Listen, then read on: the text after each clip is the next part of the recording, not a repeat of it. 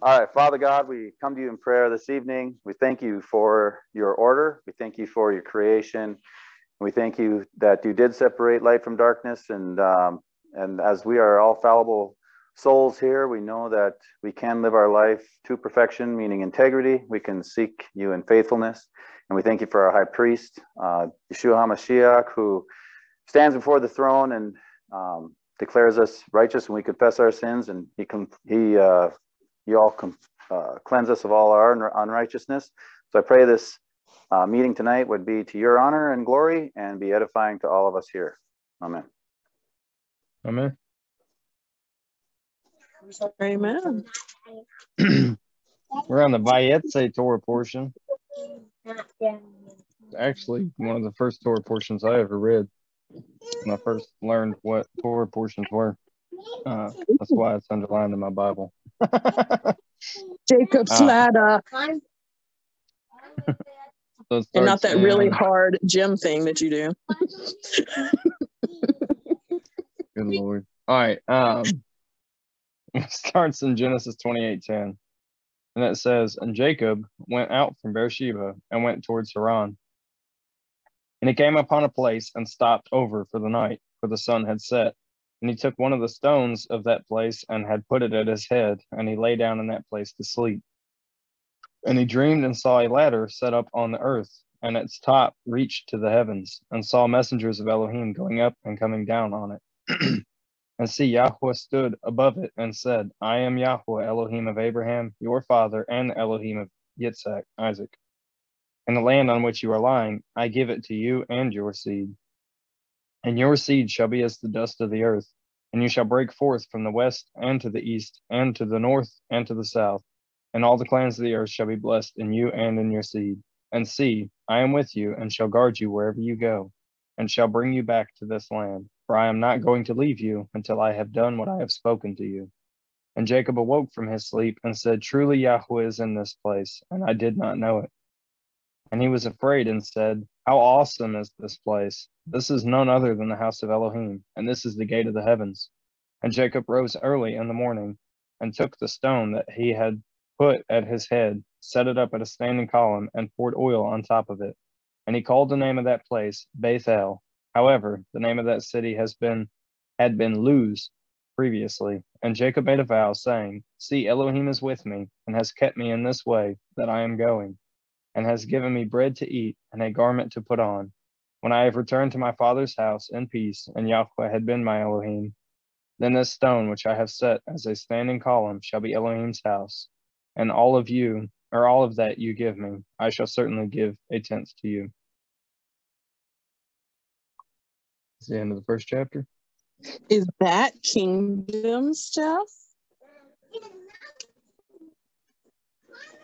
Kind of, sort of. I do have a note written down in my Bible, Solomon's temple, because I think that it is stated that that stone had become a cornerstone of Solomon's temple. Now you have to use it to pull up and climb. Because I thought it was interesting where it says, behold, I'm with you, and I'll watch over you wherever you go, and I will bring you back to this land, for I will not forsake you until I've done what I've promised you. And it talks about, like, he's seeing this, the ladder reaching up to the heavens, and Adonai standing there. So that's what makes me think, like, the context screams that he's talking about the kingdom. Very well could be the case. I'm starting to think that, especially like the more that we read in Ezekiel and stuff, I'm starting to think that it is technically that land. Because the kingdom comes down on that land, and we see where they're fishing in the Dead Sea, which there's nothing living in now, but there will be then. So I think it's a twofold thing. Like, he's saying this land, but it's also that this land is going to be where my kingdom sits down. That's what he's saying. That's the way I take it. Oh, yeah, definitely twofold. I mean, I just with the part about talking about bringing him back and like doing what he promised, and then he comes down and says, this is none other than the house of God. This must be the gate of heaven. Yeah. Like, makes me kind of think like kingdom, mindset. But yeah, like you said, the kingdom's gonna sit down right there. Yep. Love it.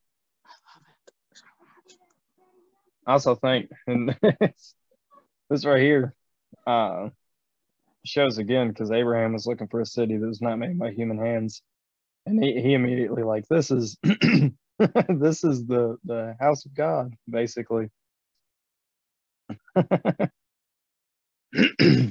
I just oftentimes think that they may not have had an understanding of the kingdom coming down.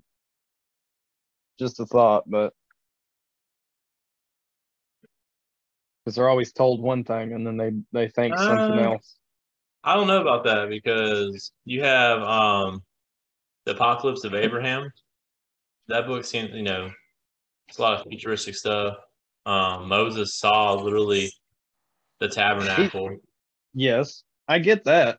But what I'm saying is, like, all right, so for example, Abraham was looking for a city not made by human hands, which is New Jerusalem. I don't know if like he was looking for it to come down the same way that we see Paul in the New Testament, or if he was looking for it already on the ground. And then with the building of the temple, that was only because David had a misunderstanding. And then he was told that he couldn't build it. His son had to build it. So Solomon built it. You get what I'm saying? Yeah, I get that. But you also got to look too, like, what about Enoch? Enoch seemed to have a pretty deep understanding of some of these things. I think Enoch absolutely understood all of it. Yeah, because he was literally in there. Yeah.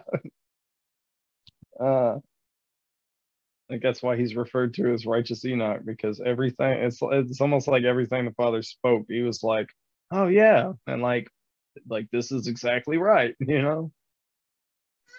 He walked with God. He walked with God, exactly.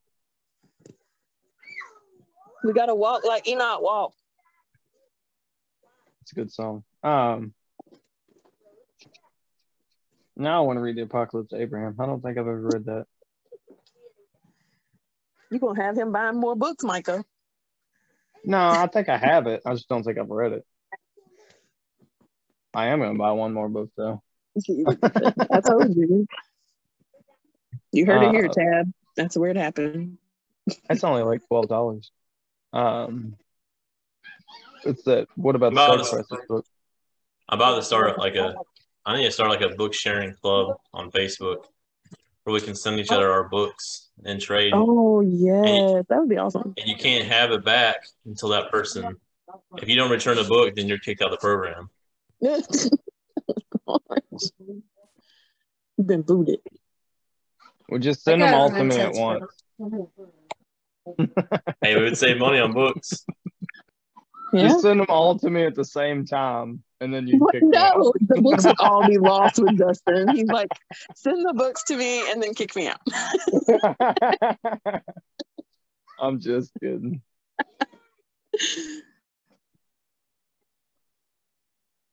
All right, are we ready to go on? We're gonna get into some mushy love stuff. Yeah, no kidding. And Jacob lifted up his feet. This is chapter 29. Jacob lifted up his feet and came to the land of the sons of the east. And he looked and saw a well in the field, and saw 3 flocks of sheep lying by it. For out of that well they watered the flocks, and a large stone was on the well's mouth. And all the flocks would be gathered there, and they would roll the stone from the well's mouth and water the sheep, and put the stone back in its place on the well's mouth.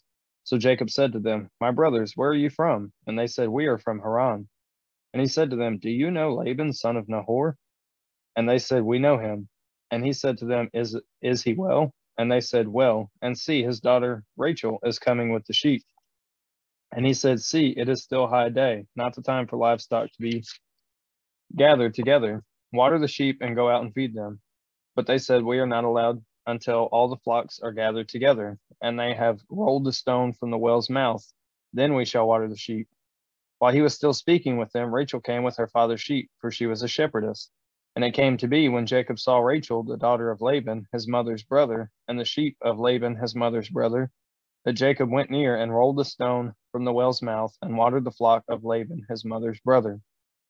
And Jacob kissed Rachel and lifted up his voice and wept.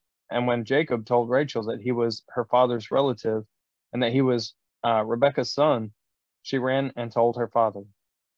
And it came to be, when Laban heard the report about Jacob, his sister's son, that he ran to meet him and embraced him and kissed him and brought him to his house. Then he told Laban all these matters. And Laban said to him, "You are indeed my bone and my flesh." And he stayed with him for a new moon. That's probably supposed to be month.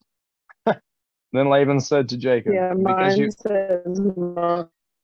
the TS 2009 tends to always put moon in front of month. I've noticed that. Then Laban said to Jacob, "Because you are my relative, should you therefore serve me for naught? Let me know what should your wages be?" And Laban had 2 daughters. The name of the elder was Leah, and the name of the younger was Rachel. And Leah's eyes were weak, but Rachel was beautiful of form and beautiful of appearance. And Jacob loved Rachel.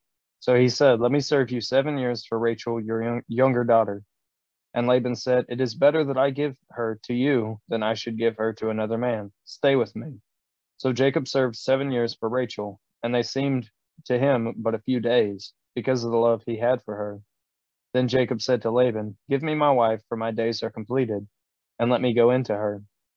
And Laban gathered all the men of the palace, or of the place, and made a feast. And it came to be in the evening that he took Leah, his daughter, and brought her to Jacob, and he went in to her.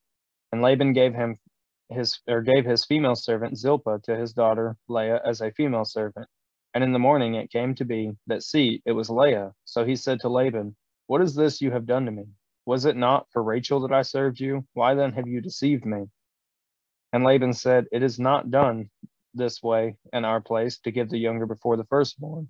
Complete the week of this one, then we give you this one too, for the service which you shall serve with me still another 7 years." And Jacob did so and completed her week. And he gave him his daughter Rachel too as a wife. And Laban gave his female servant Bilhah to his daughter Rachel as a female servant. And he also went in to Rachel, and he also loved Rachel more than Leah. And he served with Laban still another 7 years. And Yahweh saw that Leah was unloved, and he opened her womb, but Rachel was barren. And Leah conceived and bore a son, and she called his name Reuben, for she said, "For Yahweh has looked upon my affliction, because now my husband is going to love me." And she conceived again and bore a son, and said, "Because Yahweh has heard that I am unloved, he gave me this son too." And he called his name Simeon. And she conceived again and bore a son, and said, "Now this time my husband is joined to me, because I have borne him 3 sons." So his name was called Levi. And she conceived again and bore a son, and said, "Now I praise Yahweh." So she called his name Judah, and she ceased bearing. First of all, I like how Jacob was flexing in front of Rachel. He's like, "Oh, shoot, let me move this stone. Look at this. I'm big and strong."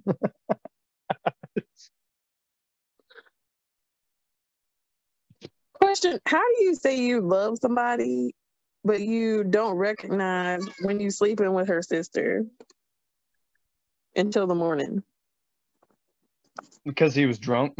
I think that portion Oh my is gosh. included in this. Seriously, he was drunk. I think Jubilees straight up says that he had been taken by much wine. Because it was a feast day. Wow.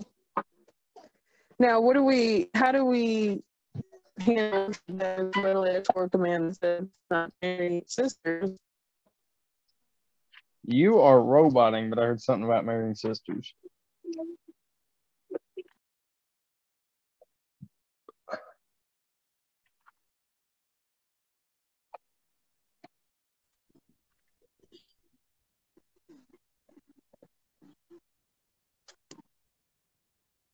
Sorry.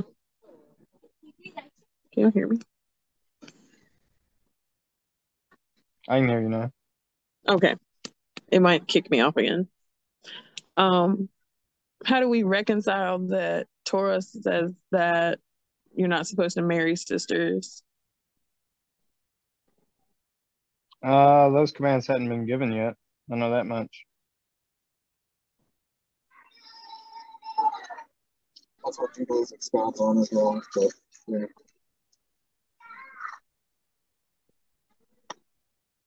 Correct me if I'm wrong, Josh, because I believe you would know. But it was because he was pretty inebriated, right? I'd have to read it again, but I would only assume so. Probably. Then it says, one could just assume, because I'm reading the Jubilees passage now, and it doesn't say that he was drunk, but I could have swore that it said that he was taken or given too much wine or something.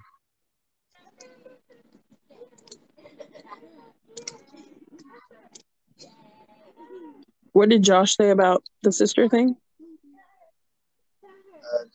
Jubilees expounds on things that were clearly done that were outside the law, but the law was not given yet. Yeah. Okay. There's specific laws to certain things, right? The full law was not given yet. And part of it is could be for reasons like this, right? To also give an example of why you shouldn't do some of these things. So it kind of goes to like how you will add rules to your children as you see fit, like as they grow, and you need to add things because they do something stupid. Kind of, or more so reveal them, right? Because just like Adam and Eve in the garden, there was probably very little that was given to them.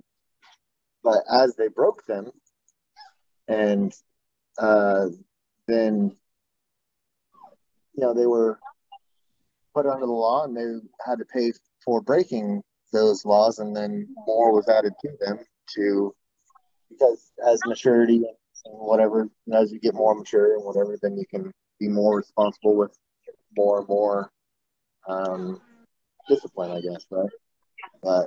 And the same goes with the earth as a whole and all the people who live on it. If you kind of see them as a single person, and then as they get older and mature and then start messing up more, then you got to get kind of harder on them and start laying down the law. Literally. So it kind of goes to that like First Timothy passage where it talks about like the law is for the lawless and the people who transgress and stuff like that. Right. Yeah, that's kind of exactly. Because as you transgress, things get revealed. Right. Yeah. If you're already following that behavior, then there's no need to state anything. Right.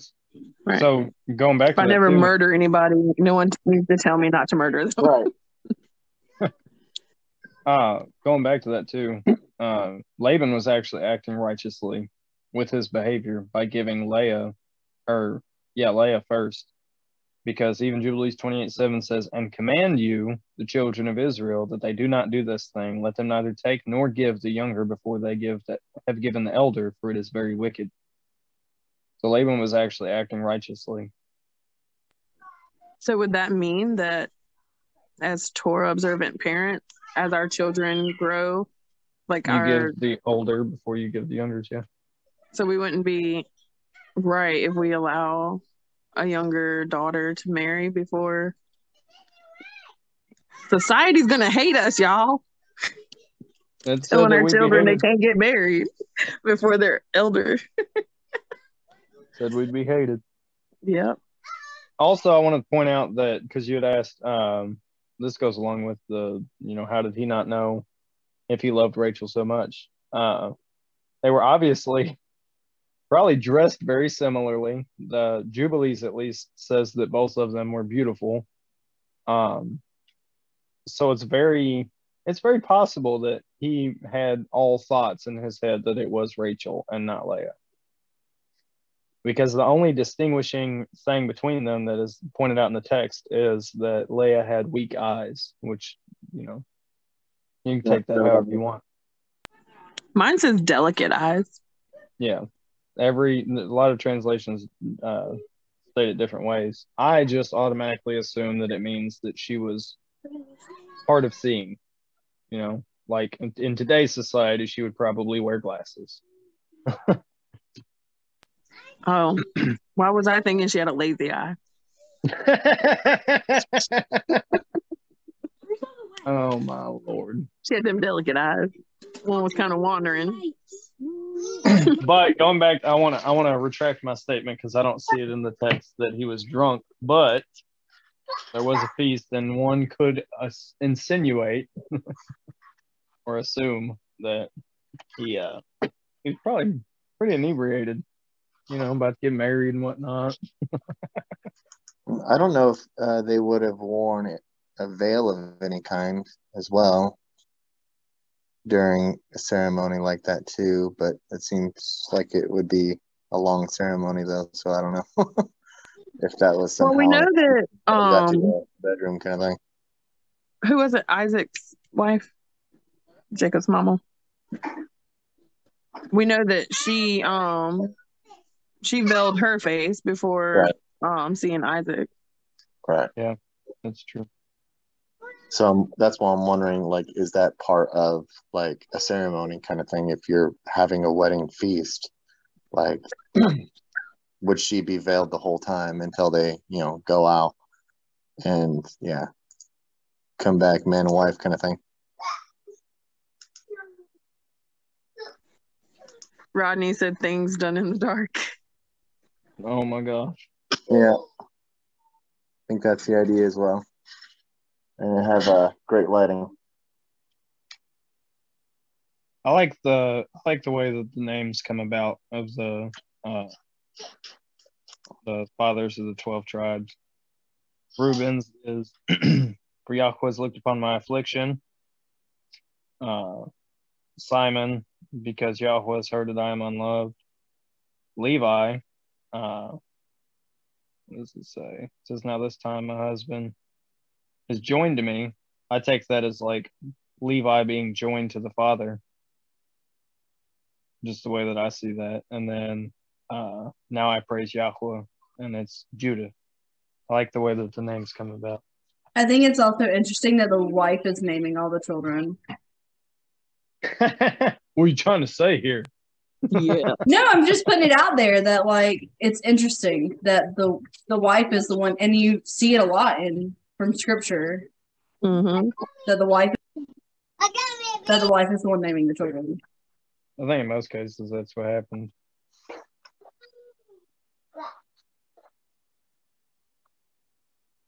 I think, well, It's because we have better taste in names. That's what it is.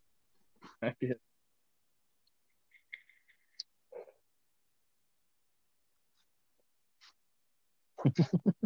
it usually has something to do with their experience at that moment is when they kind of name them as well, or the situation that they're in overall. It's kind of interesting because that's also how certain Native American tribes would name their kids, is literally like kind of the first thing they see as their child's born. And I always thought that like was Chinese people name their kids after the sound that they hear. Like, it's a joke. It's a bad joke. It's just a bad joke. It's okay. I knew exactly where you're going with it. But yeah, I was saying, like, you know, runs with wolves and stuff like that, yes. right? Yeah. Like the feeling you get or whatever, like after the birth or whatever. Like this one dances with sunbeams. Cries with much tears. Some of them have some pretty unfortunate names to that as well, though. Smells like dog poop. Oh my god! Could you imagine? I'm sorry. That's it's kind of an odd concept for us because a lot of times we don't really understand the meaning of our names, even if it does have a meaning. But for them, it was just common words. Yeah. Oh Lord. Maybe I shouldn't name the children. Do you remember, Dustin, who that was that they were talking about why it was okay because the law was not given yet?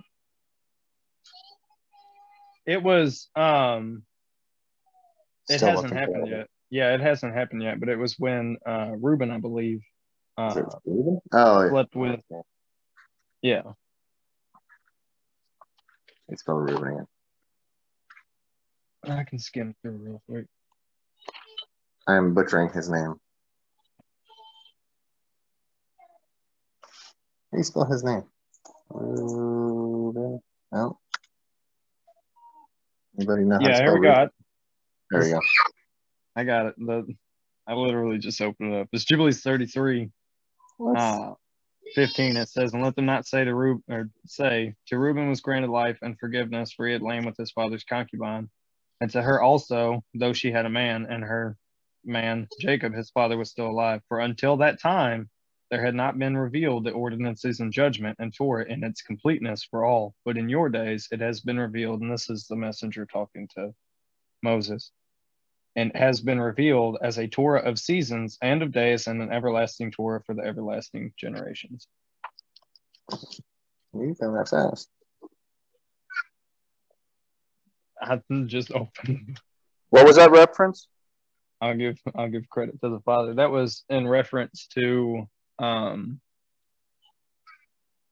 basically Jubilees stating in certain cases where things that had happened prior to Sinai, why the people weren't condemned the way that they're going to be now, because the fullness of the Torah hadn't been given. Right. And that was in reference to Reuben sleeping with his father's concubine. Right. Also, that was in a Jubilee. That was an address in Jubilees. Yeah, Jubilees 33. Okay.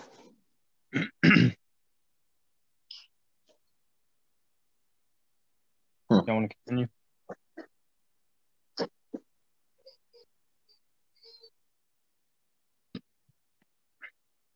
All right, hang on, I got a message.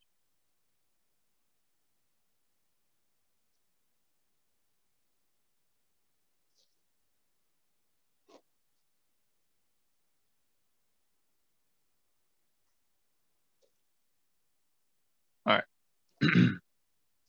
Sorry. I was about to say Jubilees. Genesis 30.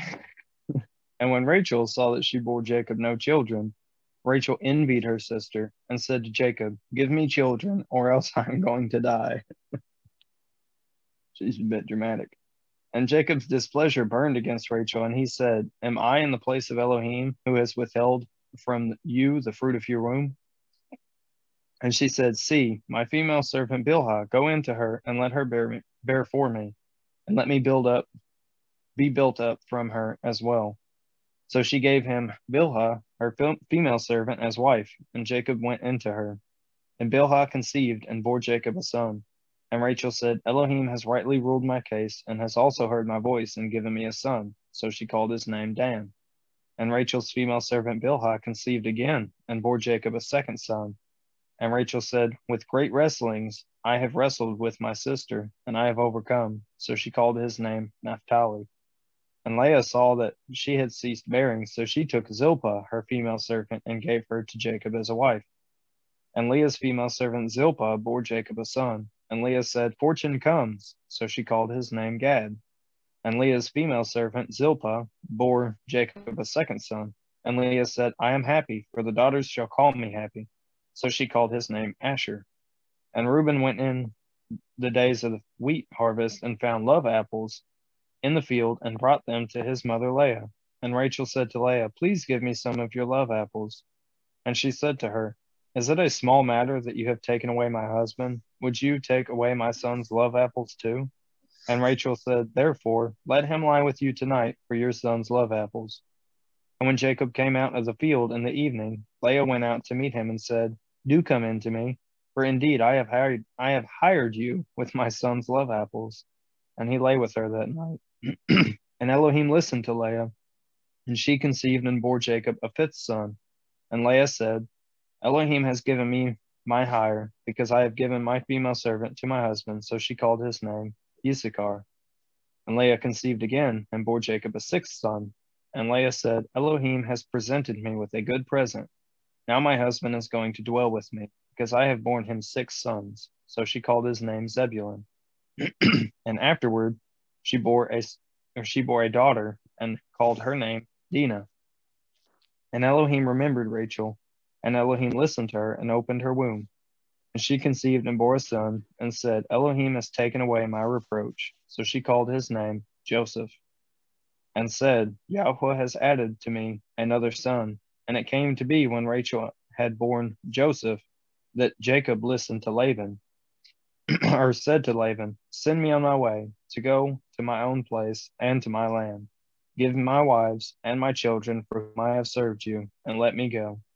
For you yourself know my service, which I have done for you.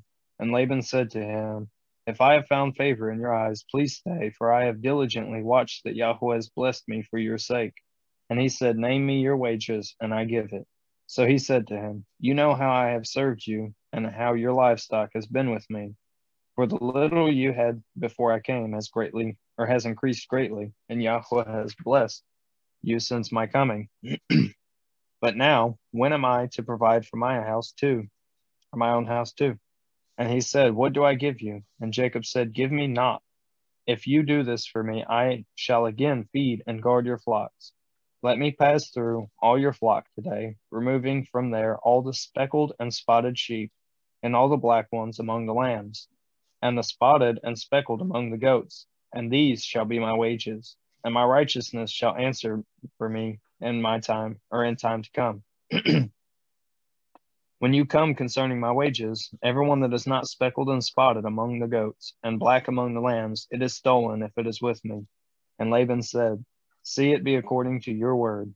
And on that day he set aside the male goats that were speckled and spotted, and the female goats that were speckled and spotted, every one that had some white in it, and all the black ones among the lambs, and gave them into the hands of his sons. And he put 3 days' journey between himself and Jacob fed the rest of Laban's flocks. And Jacob took for himself rods of green poplar, and of the almond and chestnut trees, peeled white strips in them, and exposed the white which was in the rods. And he set the rods which he had peeled before the flocks in the gutters, and the watering troughs where the flocks came to drink, and they conceived when they came to drink. So the flocks conceived before the rods, and the flocks brought forth streaked, speckled, and spotted. And Jacob separated the lambs, and made the flocks face toward the streaked, and all the black in the flocks of Laban. But he put his own flocks by themselves, and did not put them with Laban's flock. And it came to be, whenever the strong ones of the flock conceived, that Jacob placed the rods before the eyes of the flock in the gutters, so they would conceive among the rods. But when the flocks were weak, he did not put them in. So the weak ones were Laban's, and the strong ones were Jacob's. Thus the man increased very much, and had many flocks, and female and male servants, and camels and donkeys.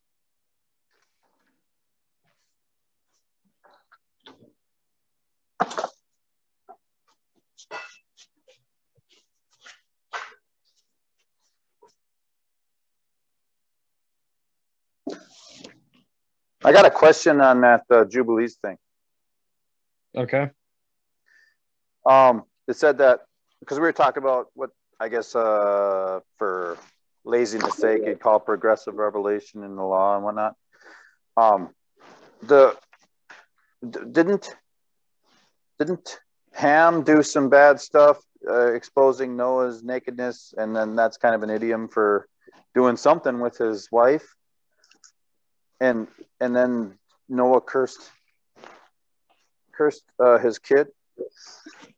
And I mean, so wouldn't that is that not a thing? I'm not sure about the idiom part. I mean, I've heard certain things, but to me personally, I take it literally because the other two sons came in and covered his nakedness or whatever. Right. Yeah, Dead Sea Scrolls expound on that more and just show how it's literally him just walking in. And the reason why he's naked is just because he kind of just disrobed and walked in his tent because he's, drunk and it's nighttime and it's time to go to sleep because they just had their New Year's festival. He had too much tequila and he was hot. It was his first time. It was his first time having a drink after 5 years, so he's going to have plenty of it. So, according to that, and what have you, yeah. So it had been 5 years for him to establish a vineyard just to grow some wine, and it took him 6 years from his harvest, 6 months from his harvest, just to have some wine that was fermented enough, right? just so he can have his feast day. So yeah, he had plenty enough. Right. But, Yeah. I mean, I get that people were partying. I just thought that was more of an expression of something bigger happening. But yeah, all right, I'll take the correction. To be an expression due to the wording that's used in Exodus and what have you, right? About nakedness and what have you. But in that context, it just doesn't seem to apply. Okay. I think the word too is different there. I'd looked it up in the past because other people had brought that up, and like what they said, it's just he was naked. So it was a pretty severe punishment.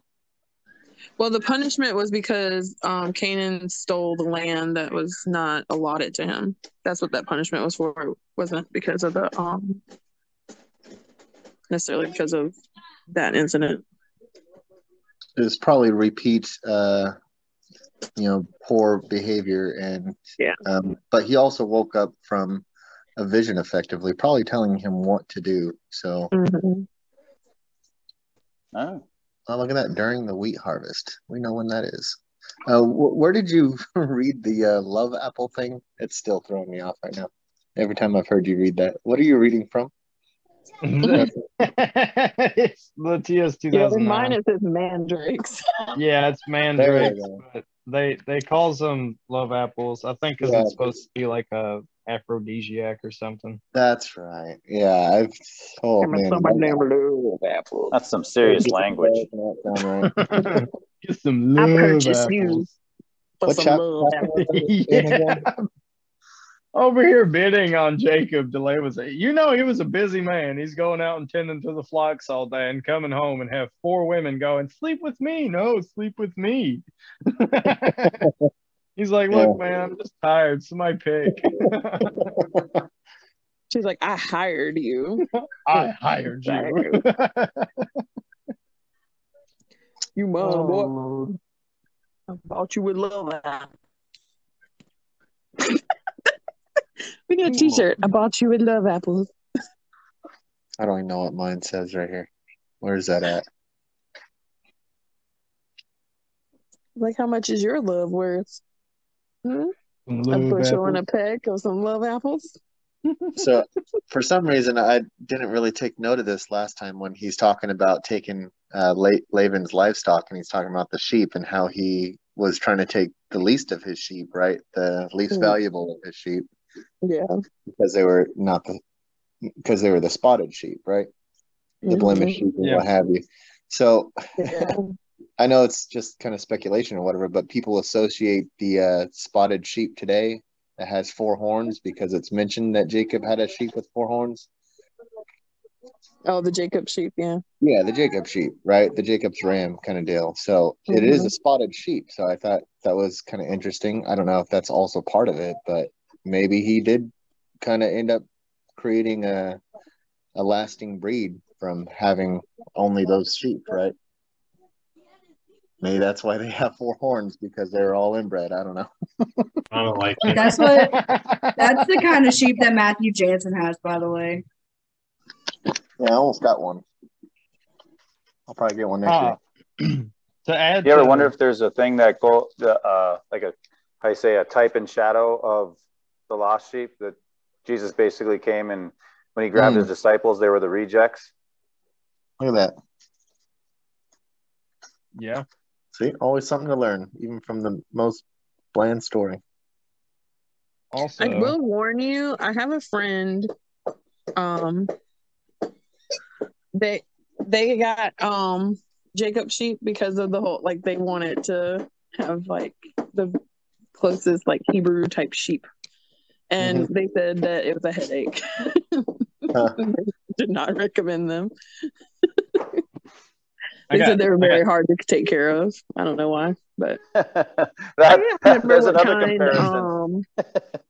Zach Bauer raises sheep, and he's mentioned the kind he has before, but now I can't. It's like evading my brain because my child is beating a golf club against the ground.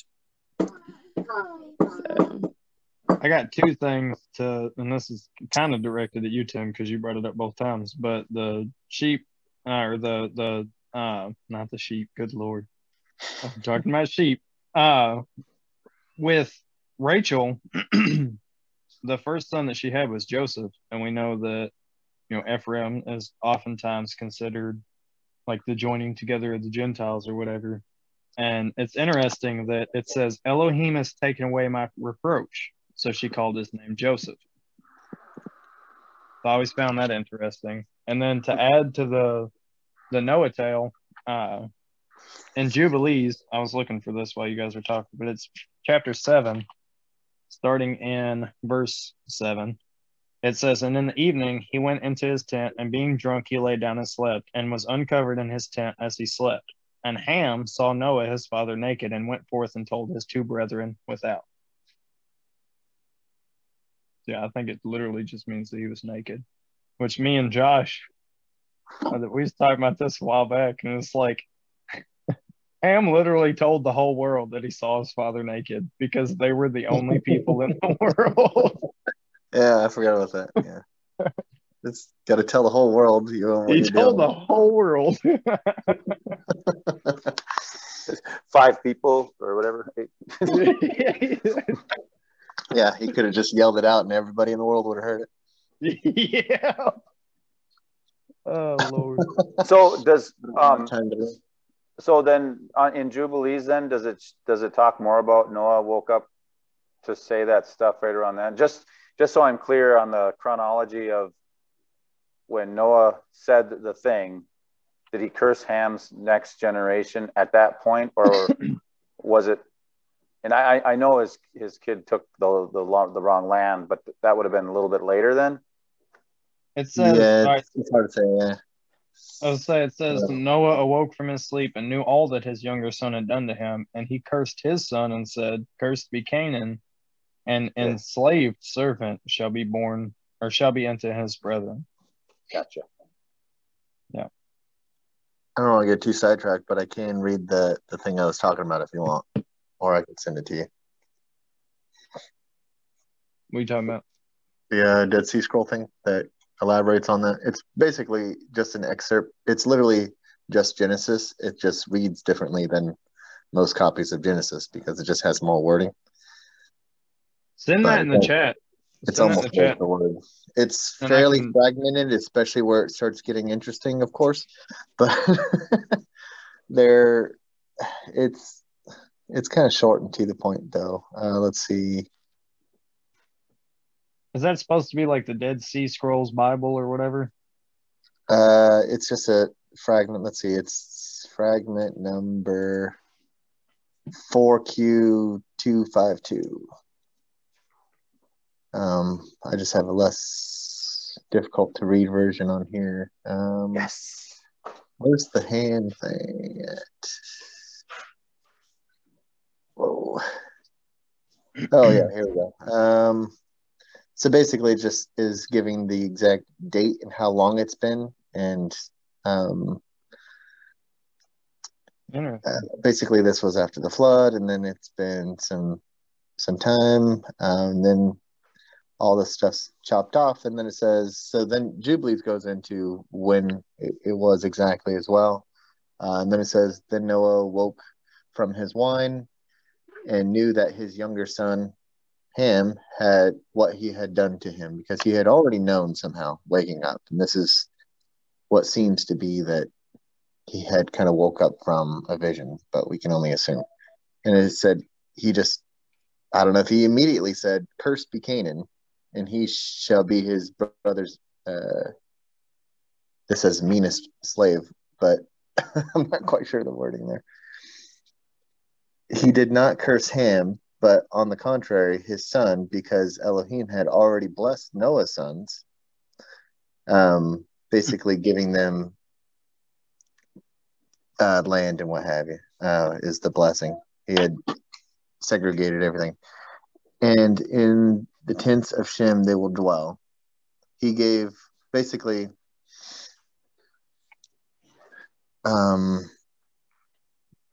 saying that Canaan would take Shem's land, I think, is the idea. So he's cursed, I don't know, ahead of time? I don't know. It's kind of hard to say. He gave the land, and then it just kind of cuts, and it says he gave the land to Abraham, his friend, which is kind of an odd point here. So this is before Abraham is born, but this kind of sounds like, an excerpt to whoever is writing this, like, oh, this is what happened later, not during this story. So it's kind of hard to say. This is pretty fragmented, so take it for what it is. But yeah, that was it. It just kind of shows that, yeah, he just Wherever the heck you found that, send me the link to that. I want to. It's actually in my Genesis document too. So if you go to Genesis 6, it's at the top because that's kind of where it's talking about it. But it talks a little bit more about that. It actually goes on to talk about Abraham and some stuff here and there, confirming some ages and dates and stuff. But this is also the only document I've ever seen anywhere that actually gives the day of the week for the flood account. And this actually confirms the Zadok calendar because they are still correct today. Nice. So the 17th being a Sunday kind of thing is still a Sunday today, right? So it's kind of the most interesting part about this document, though. And it also confirms that the it talks about the 120-year thing, but yeah. Oh, yeah, it does. Okay, so this actually gives a specific date from 120 years before the flood. So it just says that it would be 120 years for the flood. So not that people would only live to 120 years and that whole spiel, right?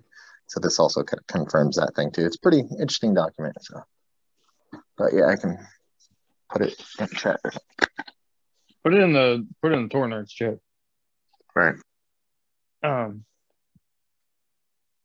gonna pick back up in 31. All right. And he heard the words of Laban's sons, saying, Jacob has taken away all that was our father's, and from what belonged to our father he has made all his wealth, or all this wealth. And Jacob would look at the face of Laban and see that it was not toward him as before. And Yahweh said to Jacob, Return to the land of your fathers and to your relatives, and I am with you.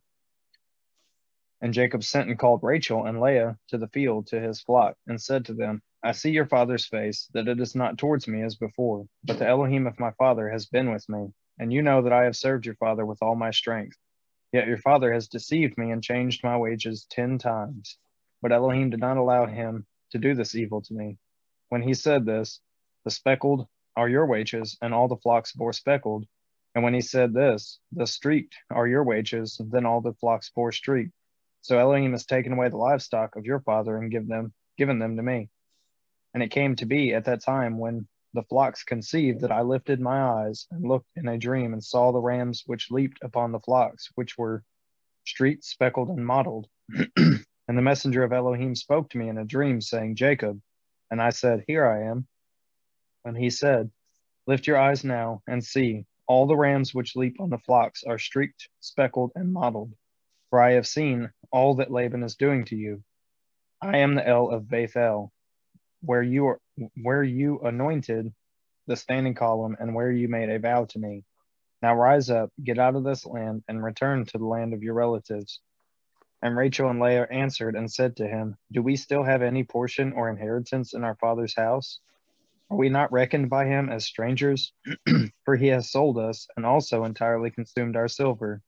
For all the wealth which Elohim has taken from our father is ours and our children's. Now then, do whatever Elohim has told you. So Jacob rose and put his sons and his wives on camels, and he drove off all his livestock and all his possessions which he had acquired. Good Lord. His property of the livestock which he had acquired in Padan Aram, to go to his father Yitzhak in the land of Canaan. And when Laban had gone to shear his sheep, Rachel stole the house idols that were her father's. And Jacob deceived Laban the Aramean, because he did not inform him that he was about to flee. And he fled with all that he had, and he rose up and passed over the river, and headed toward the mountains of Gilead. And on the third day Laban was told that Jacob had fled. Then he took his brothers with him and pursued him for 7 days' journey, and he overtook him in the mountains of Gilead. But in a dream by night, Elohim came to Laban the Aramean and said to him, Guard yourself, that you do not speak to Jacob either good or evil. Then Laban overtook Jacob. Now Jacob had pitched his tent in the mountains, and Laban with his brothers pitched in the mountains of Gilead. And Laban said to Jacob, What have you done, that you have deceived me and driven my daughters off like captives taken with the sword? Why did you flee secretly and deceive me and not inform me? And I would have sent you away with joy and songs, with tambourine and lyre. And you did not allow me to kiss my sons and my daughters. Now you have been foolish to do this. It is the power of my hand to do evil to you. But the Elohim of your father spoke to me last night, saying, Guard yourself, that you do not speak to Jacob either good or evil. And now you have gone because you greatly long for your father's house. But why did you steal my mighty ones? And Jacob answered and said to Laban, Because I was afraid, for I said, Lest you tear your daughters away from me. With whomever you find your mighty ones, do not let him live. In the presence of our brothers, see for yourself that it is with me, and take it with you. For Jacob did not know that Rachel had stolen them. And Laban went into Jacob's tent, and went into Leah's tent, and into the tents of the 2 female servants, but he did not find them. And he came out of Leah's tent, and entered Rachel's tent. Now Rachel had taken the house idols, and put them in the camel's saddle, and sat on them. And Laban searched all about the tent, and did not find them. And she said to her father, Let it not displease my master, that I am unable to rise before you, for the way of women is with me. And he searched, but did not find the house idols. And Jacob was wroth and contended with Laban. And Jacob answered and said to Laban, What is my transgression? What is my sin, that you have hotly pursued me? Now that you have searched all my goods, what have you found of all your household goods? See it here, or set it here before my brothers and your brothers, and let them decide between the 2 of us. These 20 years I have been with you. Your ewes and your female goats have not miscarried their young, and I have not eaten the rams of your sheep. That which was torn by beasts I did not bring to you. I myself bore the loss of it. You required it from my hand, whether stolen by day or stolen by night. Thus I was. By day the heat consumed me, and the frost by night, and my sleep fled from my eyes. These 20 years I have been in your house. I served you 14 years for your 2 daughters, and 6 years for your flock, and you have changed my wages 10 times. Unless the Elohim of my father, the Elohim of Abraham, and the fear of Isaac had been with me, you would now have sent me away empty-handed. Elohim has seen my affliction and the labor of my hands, and rendered judgment last night. And Laban answered and said to Jacob, These daughters are my daughters, and these children are my children, and this flock is my flock, and all that you see is mine. But what shall I do to you, or do today to these, my daughters, or their children whom they have borne? And now, come, let us make a covenant, you and I, and it shall be a witness between you and me. So Jacob took a stone and set it up as a standing column. And Jacob said to his brothers, Gather stones. And they took stones and made a heap, and they ate there on the heap. Laban called it Yagar Sahadutha. I think I said that right. But Jacob called it Galeed. And Laban said, This heap is a witness between you and me today. That is why its name is Galeed. Also Mitzvah, because he said, Let Yahweh watch between you and me when we are out of each other's sight. If you afflict my daughters, or if you take other wives besides my daughters, although no man is with us, see, Elohim is witness between you and me. And Laban said to Jacob, See this heap, see this standing column, which I have placed between you and me. This heap is a witness, and this standing column is a witness, that I do not pass beyond this heap to you, and you do not pass beyond this heap and this standing column to me for evil. The Elohim of Abraham, the Elohim of Nahor, and the Elohim of their father rightly rule between us. And Jacob swore by the fear of his father Yitzhak. And Jacob slaughtered a slaughtering on the mountain, and called his brothers to eat bread. And they ate bread and spent the night on the mountain. And Laban rose up early in the morning and kissed his sons and daughters and blessed them. And Laban left and returned to his place. I'm going to read the next 3 because it finishes it. And Jacob went on his way, and the messengers of Elohim met him. And when Jacob saw them, he said, "This is the camp of Elohim." And he called the name of that place Mahanaim. And Jacob sent messengers before him to Esau his brother in the land of Seir, in the field of Edom.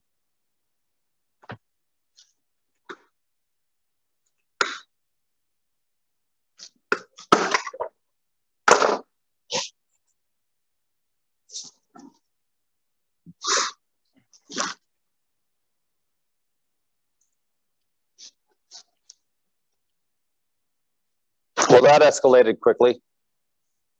Yeah. Yes, it did. I like how Rachel, she's a little stinker, being all coy. I can't get off of this camel, I'm with women's ways and such. To me, it's like she just told on herself. I don't know if I just read it that way, but I mean, it didn't seem like they were checking anything else. And she just says, "Hey, let it not displease you that I can't get up because the way of the women is with me. I'm on my period." It's like she just told on herself. Could be. They certainly, like, if Laban's digging for his mighty ones, which I'm guessing was a pretty big deal back in that, well, even today it is, but can you imagine how important it was to him? And then he just kind of let that roll. Like, oh, yeah, okay, all right. Yeah. I just dug through all your guys' stuff, but you just, must have been a pretty big deal. And I find it interesting that, correct me if I'm wrong, but Nahor is Laban's dad, isn't it? I don't know that stuff. Yes, I think so. So I thought, because it says the Elohim of Abraham, the Elohim of Nahor, and the Elohim of their father rightly rule between us. So Laban wasn't a faithful man of Elohim. He had his own mighty ones. They just happened to be blood related. So it was his dad, though, that was faithful. So Abraham's dad was literally he made the god statues for the pagans. Like, that's what he did. Right. And Abraham left out of all that. And so the way that mine reads is may the God of Abraham and the gods of Nahor and the gods of their father judge between us. Oh, so he was acknowledging their gods. That they're pagans, yeah. Yeah. Well, that's pretty stupid. Interesting. So then in mine, it reads, Jacob also made an oath by the fear of his father Isaac. So yeah, that's what mine says too. Yeah. Nahor was like, grandfather. He's like, I'm scared of my dad though. I've talked to a couple Muslims and I've acknowledged their gods out of just, respect for conflict, or, to kind of win the war, not the battle necessarily. And just said, well, you guys trust your gods. I'm just saying that I believe that my God is the mighty of all gods, creator of everything. And, there's going to be coming a day when you're going to have to trust yours in your life and death judgment, and I'm going to have to trust mine in my life and death judgment. And I mean, are you that solid? It was just part of a rolling conversation. Well, if you think about it, they do serve gods. They serve fallen angels or their spawn, or Satan, who's also a fallen angel, who is a god. Like, they're Elohim. Yeah, and the 70. Yeah, the 70 so fallen spirits. Yeah, so they serve them, and they are Elohim, but they're gonna befall the same fate as those gods if that's who they choose to follow. Yep. So I don't think there's anything wrong with acknowledging, like, Oh yeah, I mean, I kind of look at was Elijah when he was like pretty much taunting them. He's like, "Well, you build your altar, and I'll build mine, and let's see who's God's better." Exactly. Like my God, he brings the smoke. Yours don't.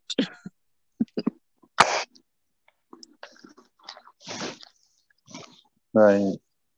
Yeah, we So don't much hear a so lot that about covered the Nahor, altar right? in water. Do what? Nahor, or however you want to pronounce his name. We don't hear a lot about him, right? Mm-mm. Because his son was Bethuel and then Laban. And Laban clearly had idols. So was this just a very unrighteous line that kind of carried on Terah's, teachings and ways in there and what have you there? That's what it would seem. Is that Because they're that still living in the Abraham land was of separated from covenant, them, right? and he was the one. His line is the one who, stayed in covenant with the Father, and Right. his family was a bunch of little pagans. Because Abraham left that land. So this is like the pagan land of all pagan lands. This is like Nimrod's home over here. This is Yeah. the Chaldeans. This is Haran or Padam. Aram is Haran, right? That whole area right there. It's in Syria today. But so they would have been surrounded by it. So even if he wasn't taught that way, he was clearly influenced by all that.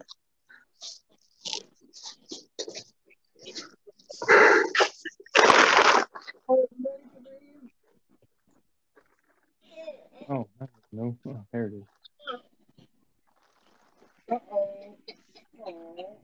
Oh.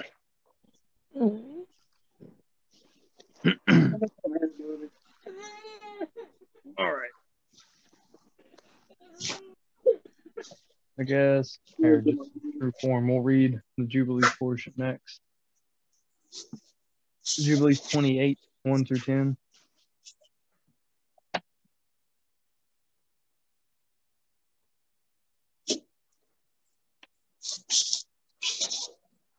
And it says, and he went on his journey and came to the land of the east to Laban, the brother of Rebekah, and he was with him and served him for Rachel, his daughter, 1 week. And in the first year of the 3rd week, he said unto him, Give me my woman, for whom I served you 7 years. And Laban said unto Jacob, I will give you your woman.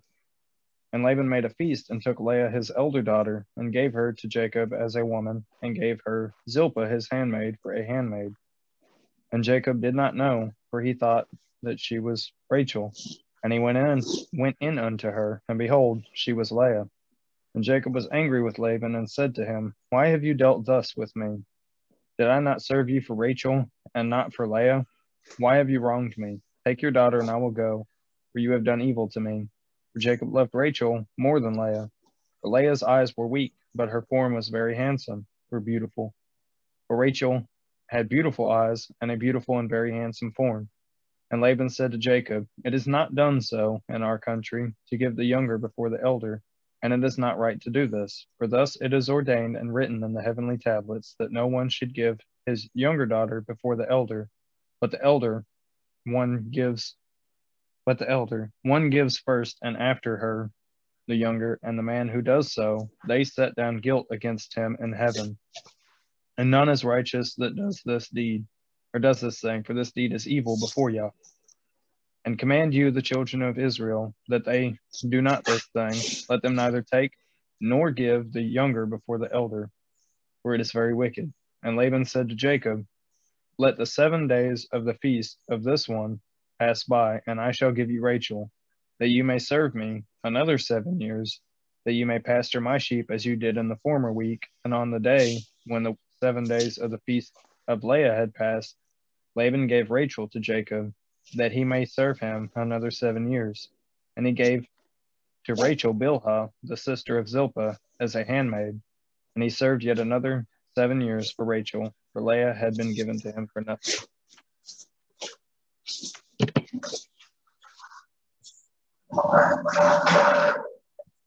That's just the parallel passage in Jubilees. which is little Genesis or greater Genesis, however you want. I've heard it called both things. Now we have Hosea.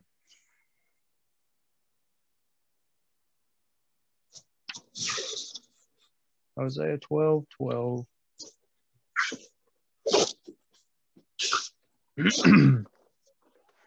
All right. And when Jacob fled to the country of Aram, Israel served for a wife, and for a wife he kept watch. And by a prophet Yahweh brought Israel out of Mitzrayim, and by a prophet he was watched over.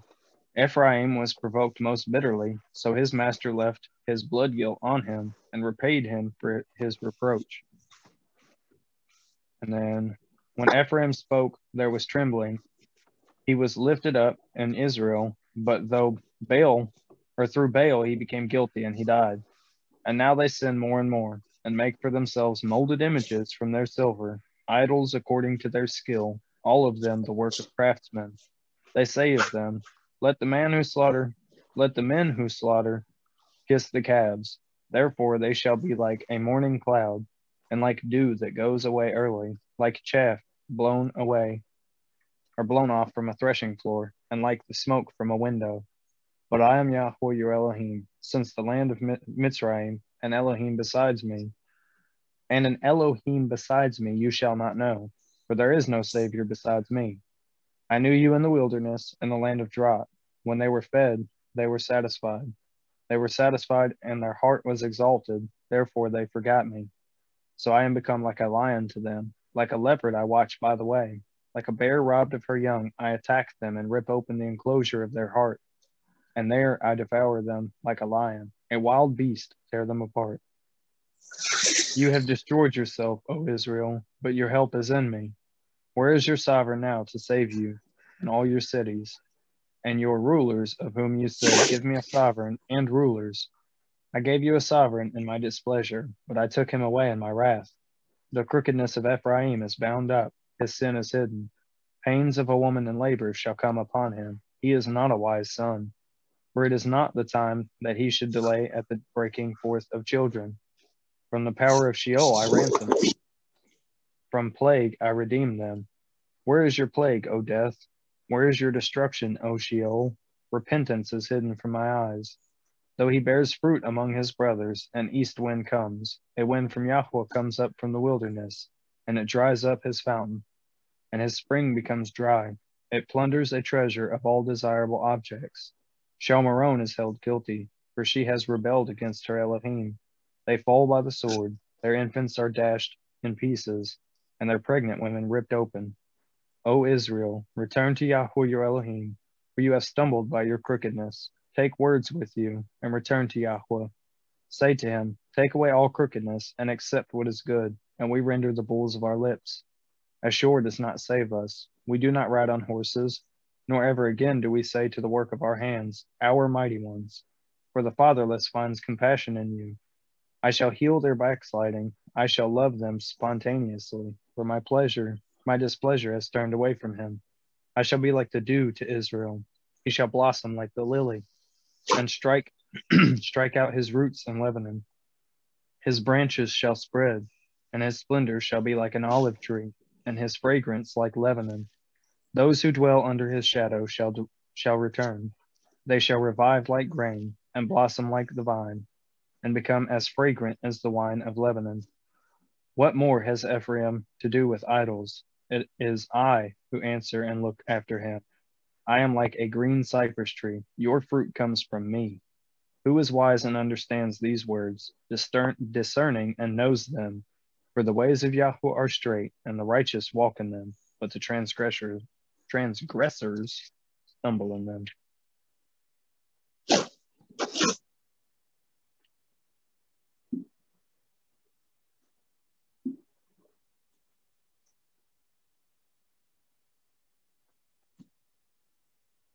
That last part, Hosea 14, man. I said it the other day. That's a powerful one.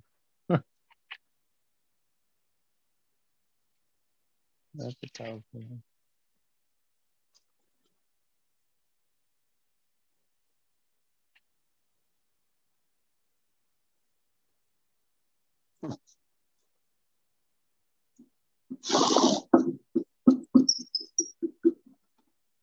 What?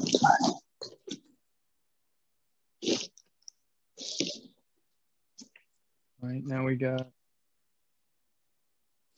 Ezekiel 11 through 12, which I think is the whole chapter, isn't it? Yep.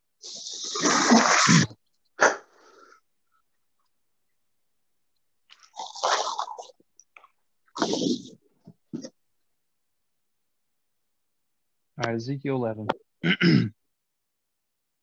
And the Spirit lifted me up and brought me to the east gate of the house of Yahweh, which faces east. And see, at the door of the gate were 25 men, among whom I saw, good Lord, Yaazaniah, son of Azor, and Pelatyahu,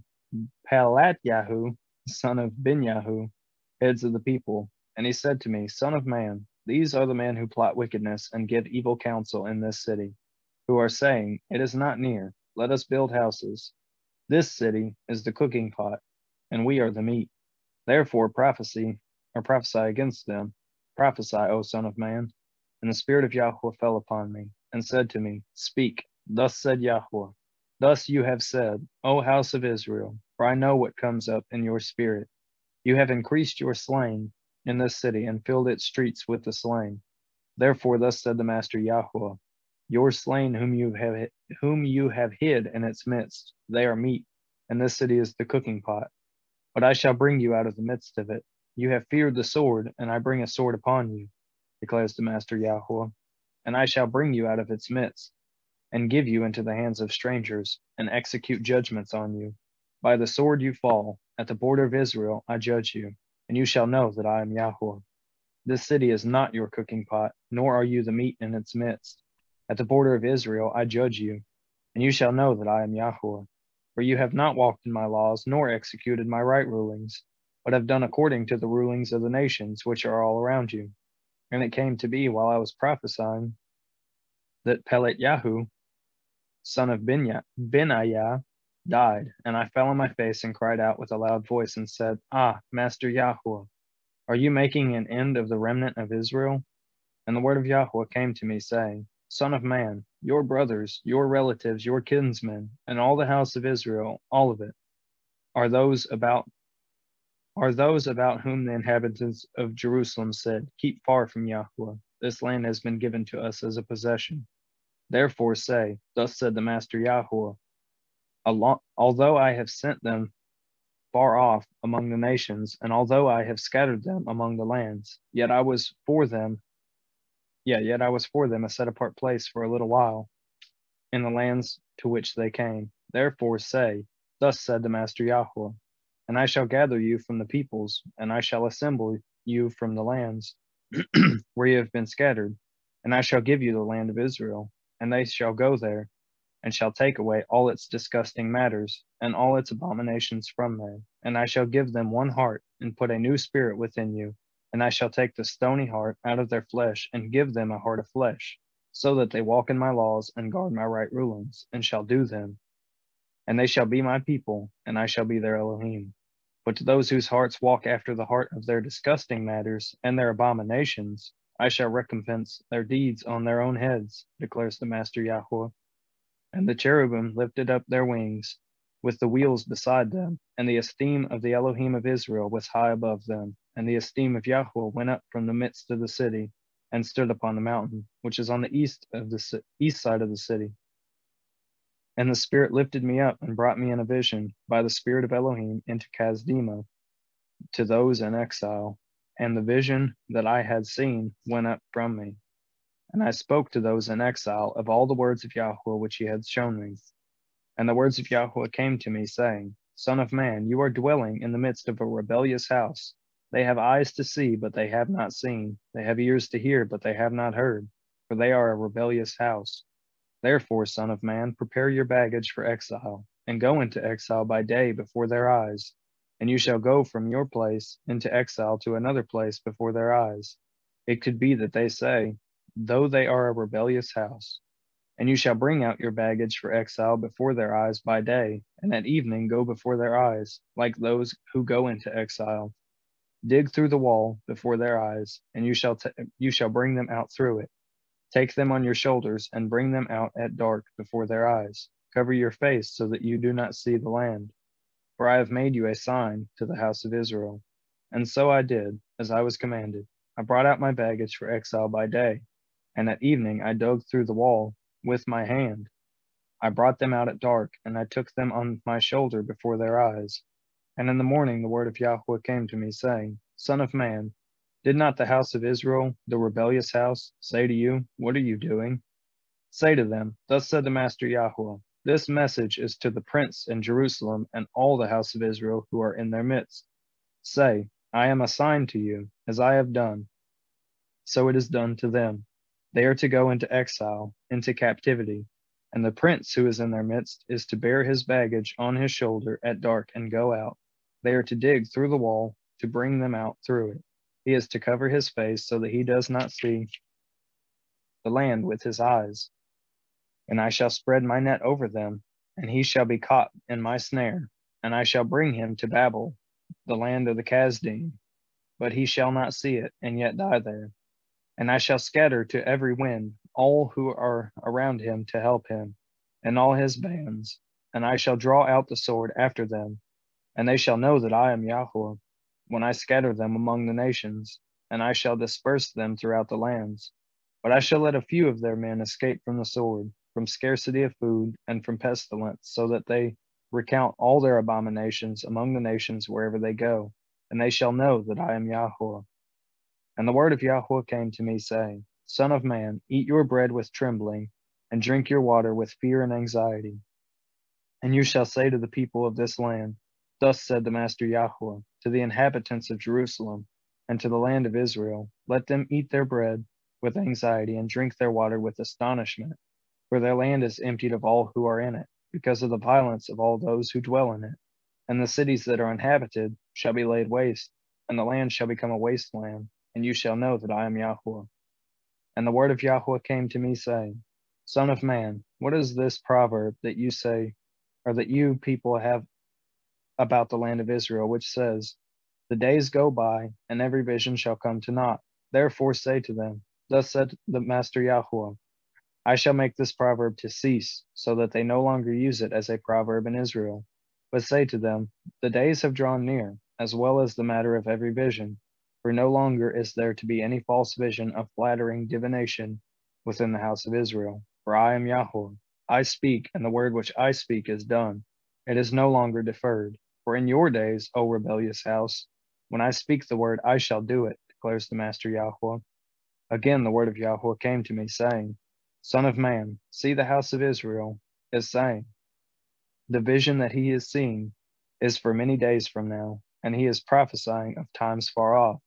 Therefore say to them, Thus said the Master Yahweh, None of my words are deferred any longer. When I speak a word, it is done, declares the Master Yahweh.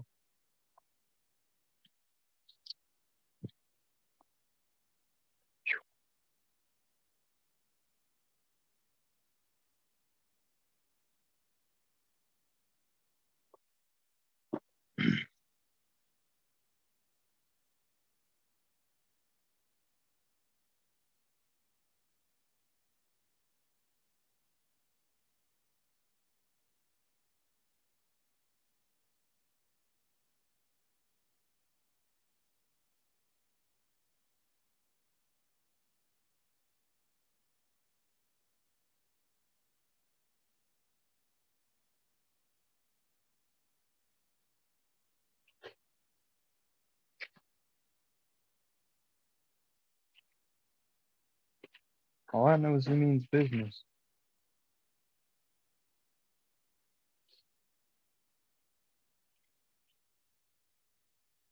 And then the last chapter of Ezekiel.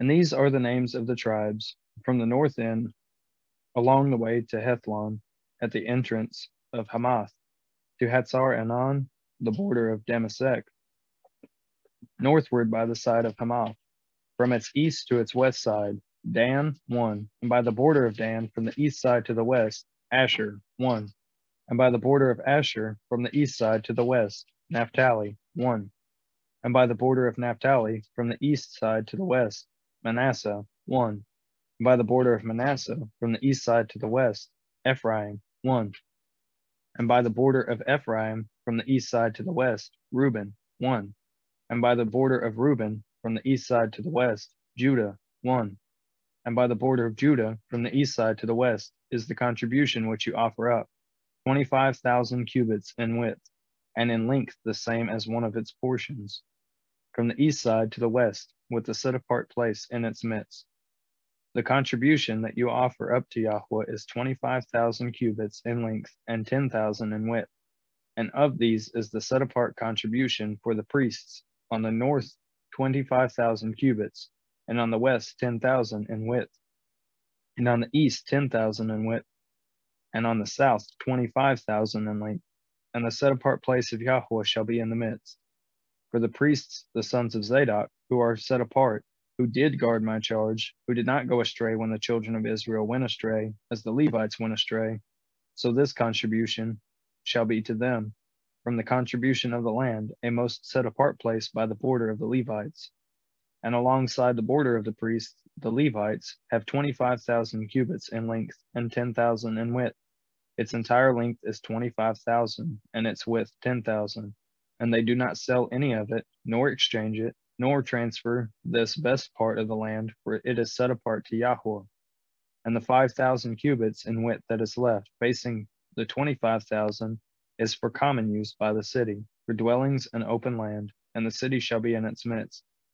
And these are its measurements: the north side, 4,500 cubits, and the south side, 4,500, and the east side, 4,500, and the west side, 4,500. And the open land of the city shall be to the north 250 cubits, and to the south 250, and the east 250, and to the west 250, and the rest of its length, alongside the contribution of the set-apart portion, is 10,000 cubits to the east and 10,000 to the west, and it shall be alongside the contribution of the set-apart portion, and its increase shall be food for the workers of the city, and the workers of the city from all the tribes of Israel shall till it. The entire contribution is 25,000 cubits by 25,000 cubits, foursquare.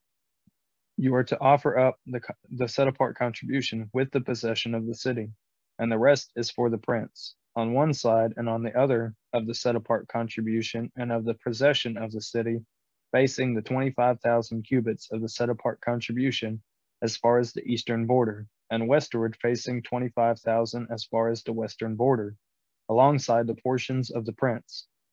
And the set-apart contribution and the set-apart place of the house shall be in its midst. So the possession of the Levites and the possession of the city are in their midst of what belongs to the prince. Between the border of Judah and the border of Benjamin, it belongs to the prince.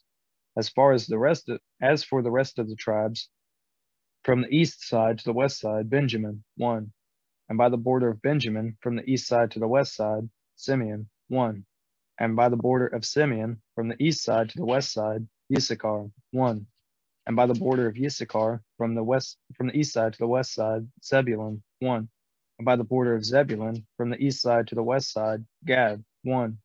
And by the border of Gad, on the south side toward the south, the border shall be from Tamar to the waters of Meribah by Kadesh, along the Wadi to the great sea. This is the land which you divide by lot as an inheritance among the tribes of Israel. And these are their portions, declares the Master Yahweh. And these are the exits of the city, the gates of the city according to the names of the tribes of Israel. On the north side, measuring 4,500 cubits, the 3 gates northward, 1 gate for Reuben, 1 gate for Judah, 1 gate for Levi. And on the east side, 4,500 cubits, 3 gates, 1 gate for Joseph, 1 gate for Benjamin, and 1 gate for Dan. And on the south side, measuring 4,500 cubits, 3 gates, 1 gate for Simeon, 1 gate for Issachar, and 1 gate for Zebulun. And on the west side, 4,500 cubits, with their 3 gates, one gate for Gad, one gate for Asher, one gate for Naphtali, all around 18,000 cubits. And the name of the city from that day is Yahweh is there.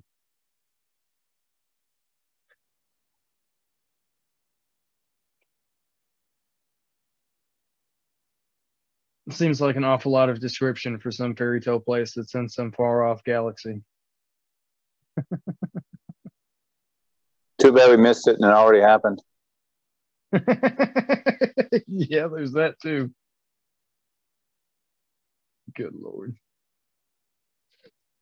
Then we have Zechariah. If you're curious about any of the links and measurements and our measurements, then you can see that on my documents and stuff too.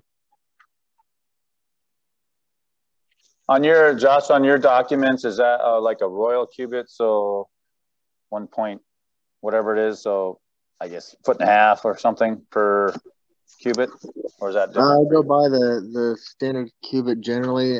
Sometimes I'll have in notes showing both. But from what I've seen with certain things that can be measured that were actually listed, it seems to go by just the standard cubit unless it says otherwise, and sometimes it says otherwise. Sometimes it gives a long cubit. I think even Ezekiel does that as well. So does one of the Dead Sea Scroll documents. They also give a standard and also long cubit. So, and they give conversion rates and stuff. It's kind of interesting on that one. But for here, I mean, it doesn't make a huge, massive difference, but at least you get the general idea of that this is talking about miles. So 25,000 cubits is, 7 miles, 10,000, almost 3 miles. These are pretty large measurements. Gotcha. Real quick offshoot, if you don't mind, how tall do you think Goliath was? It varies because the Septuagint gives a much shorter height. So it gives his height like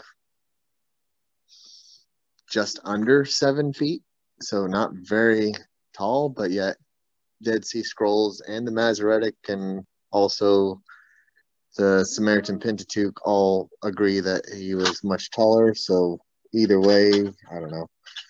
It's not as tall as previous giants, but still tall enough to be intimidated by, at the minimum like 10 feet, but 9-10 feet. Some people put it at the minimum, but at the maximum like 13 feet. But yeah, kind of like you said, depends on what kind of cubit you use. But also, like I said, the Septuagint, instead of saying, what is it? Instead of saying 9 cubits, it says 6 cubits.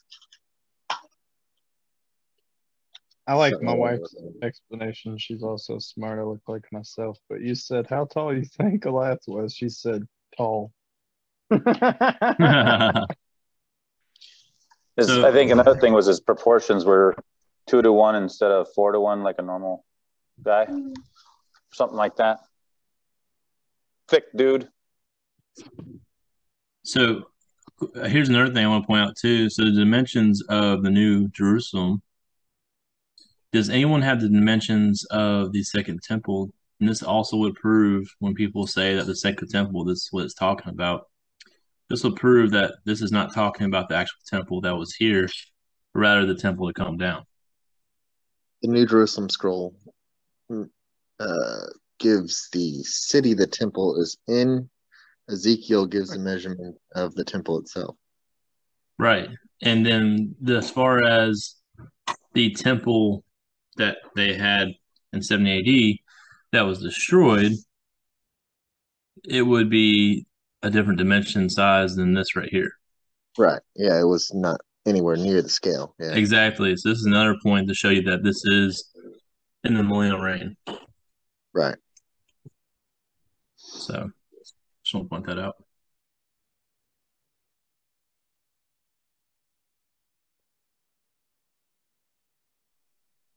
I mean, Solomon's temple was according to his own measurements. I was gonna say if Solomon's temple was like square in design, more box-like. Yes, I think isn't the dimensions of New Jerusalem like Wasn't that a dome or something? Or was that just the tent? It shows it as everything. It shows as a square. The only thing that may be debated is Moses's tent, but Right. Solomon and his father did see the real temple above and wanted to duplicate it. So did Jacob and Moses and whatever, right? But even Right. Jacob wanted to duplicate it, but he was told no. So was David. He was told no and says, "Oh, your son's going to do it." Then he thought literally like his descendant, like right now, is going to build it. So they were a little confused by that. But um, but yeah, in general, it was square. I know Solomon kind of like amplified certain dimensions that he knew about, at least when it came to the tent and stuff. He like in certain things like the cherubim and stuff that were over the ark and everything, where he kind of like 4 times to everything, something like that. He pretty much just made it a lot more extravagant kind of thing, but trying to duplicate probably the scale that he saw. So who knows?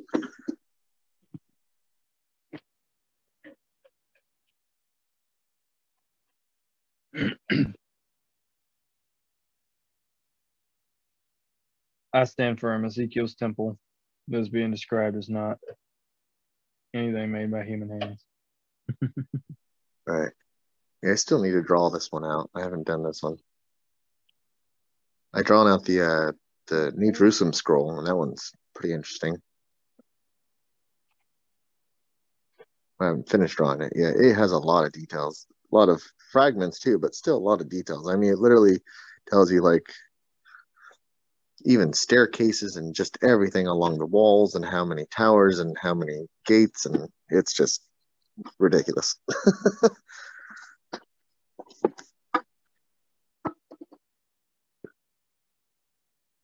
I'm going to read Zechariah 10, 1-6. It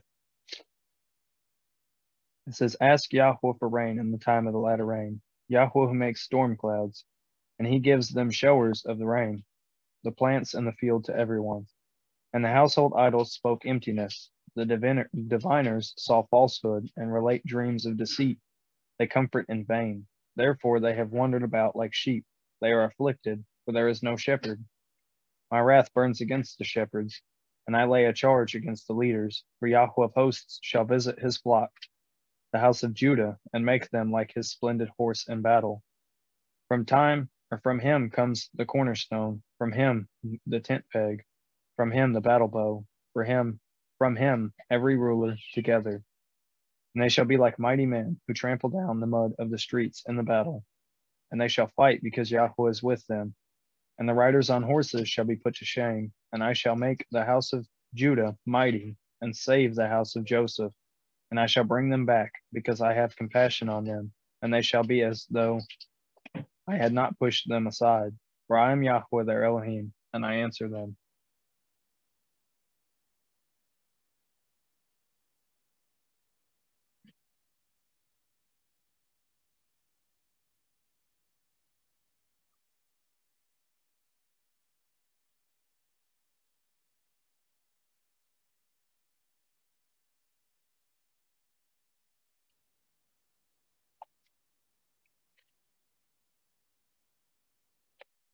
And then we'll go to John 1.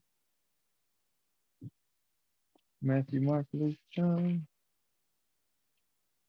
Diddle. Verse 41-51. First he found his own brother Simeon, and said to him, "We have found the Messiah." Or Simon, sorry. He went to his brother Simon and said to him, "We have found the Messiah," which means the anointed. And he brought him to Yeshua. And looking at him, Yeshua said, "You are Simon, son of Jonah, and shall be called Kepha." And on the following day, Yeshua wished to go to Galilee, and he found Philip and said to him, "Follow me." And Philip was from Bethsaida to the city of Andrew and Kepha. Philip found Nathanael and said to him, "We have found him whom Moshe wrote of in the Torah and the prophets, Yeshua of Nazareth, the son of Joseph." And Nathanael said to him, "Is it possible for any good matter to come out of Nazareth?" Philip said to him, Come and see. Yeshua saw Nathanael coming toward him and said of him, See truly an Israeli in whom there is no deceit. Nathanael said to him, From where do you know me? Yeshua answered him and said to him, Before Philip called you, when you were under the fig tree, I saw you. Nathanael answered and said to him, Rabbi, you are the son of Elohim. You are the sovereign of Israel. Yeshua answered and said to him, Because I said to you, I saw you under the fig tree, do you believe? Greater than that you shall see. And he said to him, Truly, truly, I say to you, from now on you shall see the heaven open and the messengers of Elohim ascending and descending upon the Son of Adam. And John 10, 1 through 18. Truly, truly, I say to you, he who does not enter through the door into the sheepfold, but climbs up by another way, that one is a thief and a robber. But he who enters through the door is a shepherd of the sheep. The doorkeeper opens for him, and the sheep hear his voice. And he calls his own sheep by name and leads them out. And when he has brought out his own sheep, he goes before them, and the sheep follow him because they know his voice. And they shall by no means follow a stranger, but shall flee from him, because they do not know the voice of strangers. Yeshua used this figure of speech, but they did not know what he had been saying to them. Yeshua therefore said to them again, Truly, truly, I say to you, I am the door of the sheep. All who came before me are thieves and robbers, but the sheep did not hear them. I am the door. Whoever enters in through me, he shall be saved, and shall go in and shall go out and find pasture. The thief does not come except to steal and to slaughter and to destroy. I have come that they might possess life, and that they might possess it beyond measure.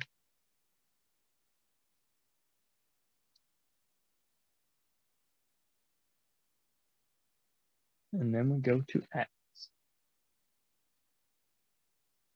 1 through 37, or chapter 4, 1 through 37. And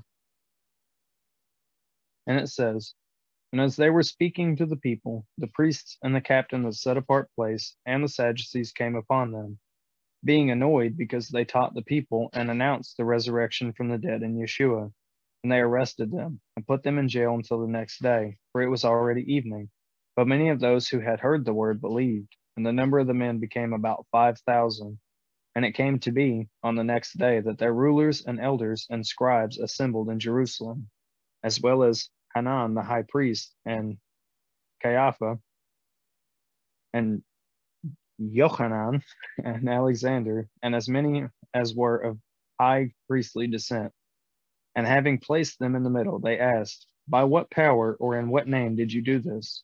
Then Caiaphas, Peter, filled with the set-apart spirit, said to them, Rulers of the people and elders of Israel, if today we are called to account for a good deed towards a sick man by whom he has been healed, let it be known to all of you and to all the people of Israel that in the name of Yeshua Messiah of Nazareth, whom you impaled, whom Elohim raised from the dead, by him this one stands before you healthy. And this is the stone which was rejected by you builders, which has become the chief cornerstone. And there is no deliverance in anyone else, for there is no other name under the heaven given among men by which we need to be saved. And seeing the boldness of Caiaphas and Yochanan, and perceiving that they are unlearned and ordinary men, they marveled, and they recognized that they had been with Yeshua. And seeing the man who had been healed standing with them, they could not contradict it. But when they had commanded them to go aside out of the council, they consulted with one another, saying, What shall we do to these men? For indeed, that an outstanding miracle has been done through them is apparent to all those dwelling in Jerusalem, and we are unable to deny it. But in order that it spreads no further among the people, let us strongly threaten them to speak no more to anyone in this name. And they called them and commanded them not to speak at all, nor to teach in the name of Yeshua. But Caiaphas and Yochanan, John, answering them, said, Whether it is right in the sight of Elohim to listen to you more than to Elohim, you judge. For it is impossible for us not to speak of what we saw and heard. And having threatened them further, they released them, finding no way of punishing them because of the people, because they are all praising Elohim for what had been done. For the man was over 40 years old, whom this miracle of healing had been done. And having been released, they went to their own people and reported all that the chief priests and elders had said to them. And having heard that, they lifted up their voice to Elohim with one mind and said, Yahweh, you are Elohim, who made the heaven and the earth and the sea and all that is in them, who by the mouth of your servant David have said, why did the nations rage and the people plot in vain? The sovereigns of the earth stood up, and the rulers were gathered together against Yahweh, against his Messiah.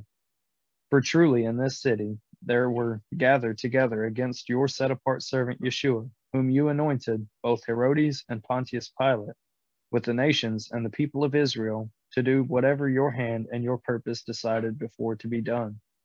And now, Yahweh, look on their threats, and give to your servants all boldness to speak your word, by stretching out your hand for healing and signs and wonders to take place through the name of your set-apart servant Yeshua. And when they had prayed, the place where they came together was shaken, and they were all filled with the set-apart spirit, and they spoke the word of Elohim with boldness. And the group of those who believed were of one heart and of one being, and no one claimed that any of his possessions was his own, because they had all in common. And with great power the emissaries gave witness to the resurrection of the Master Yeshua, and great favor was upon them all. For there was not anyone needy among them, for all who were possessors of lands or houses sold them, and brought the prices of what was sold, and laid them at the feet of the emissaries, and they distributed to each as anyone had need. And Joseph, who was also called Barnabas by the emissaries, which means son of encouragement, a Levite, a native of Cyprus, having land, sold it and brought the money and laid it at the feet of the emissaries. And that's the end of the portion. I like that as a conclusion too. Let us speak with boldness the word of Elohim.